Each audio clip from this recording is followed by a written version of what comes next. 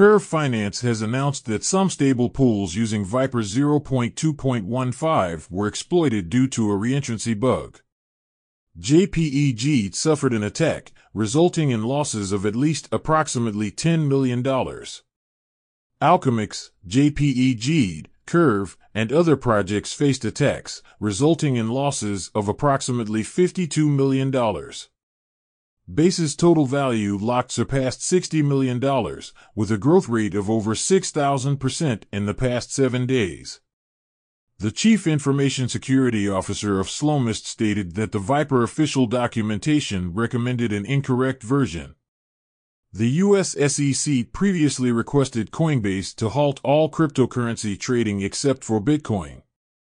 Binance Dubai subsidiary, Binance FZE, has obtained the Dubai Operations MVP license. The Aave community initiated a proposal to deploy Aave v3 on Base, with voting ending on August 1st. World App's wallet count has surpassed 1 million.